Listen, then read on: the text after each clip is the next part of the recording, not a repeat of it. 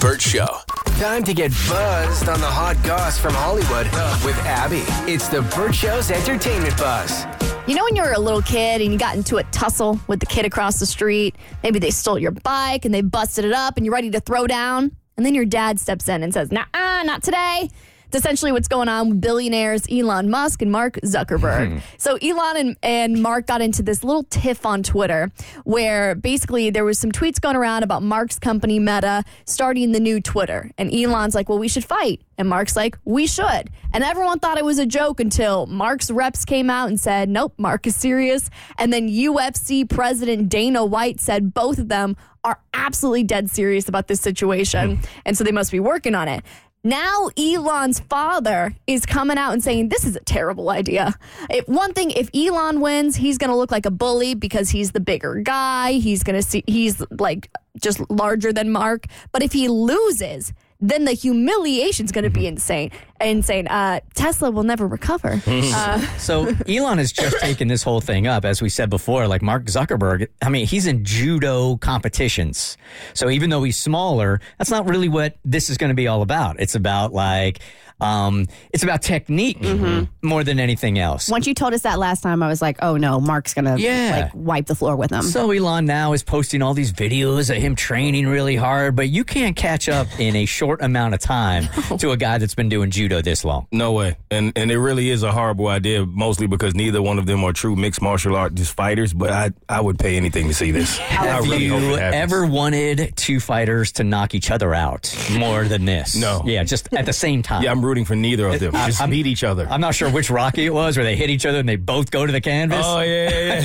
That's what we want here. What are the odds of this actually happening, though? I think it's going to happen. You do? You do? I do. Yeah.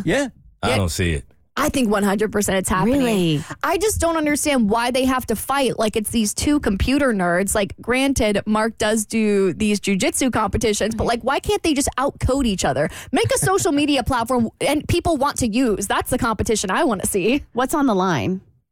I don't think there's anything. I think It's just really pride, right? yeah. And also, this would be a pay-per-view thing, right? For sure. So these are both billionaires. Where's the money going to go? Because I don't want it to go to you. Yeah, that's fair. Like, it should be for, like, a charitable, like, turn it into something philanthropic. Right. Or their employees. Give their employees a bonus. Yeah, that's kind of a nice thing to do. Or hire back all the ones you fired. Okay, Kristen. Yes. If Jimmy came to you one day and he's got this imaginary friend, at what point are you going to look at Bart and go, yeah, I can't play along with this anymore? Oh, I had an imaginary friend when I was a kid. How old were you? Yeah. No, I think I was like 4 or 5. Yeah. And then Annie went away. She ghosted you? Yeah. She wasn't okay. She wasn't okay anymore.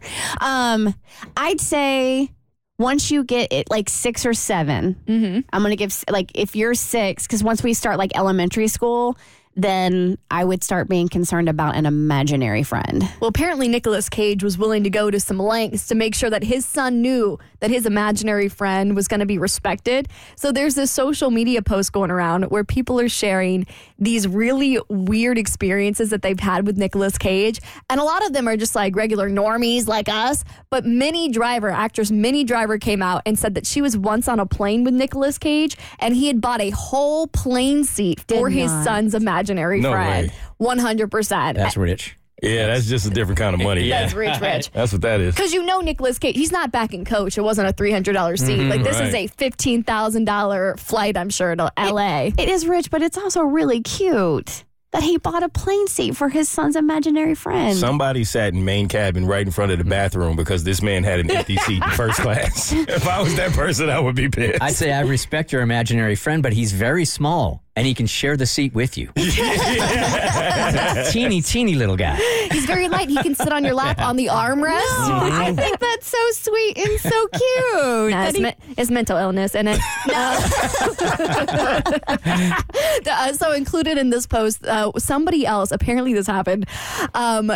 There was a couple on their honeymoon in the honeymoon suite, and apparently Nicolas Cage called like the concierge or guest services or whatever and wanted them to ask this couple on their honeymoon to get out of that suite so he could stay in it for the night. Wow. That is Nepo baby privilege if I've ever heard of one. And what do we know if they vacated the suite and he got it? I was so proud of them. They said that they refused. Oh, absolutely. Absolutely. They were like, I'm not giving up my honeymoon suite to Nicolas Cage. No. Maybe to like Ryan Seacrest. He's getting everything, but not Nick Cage.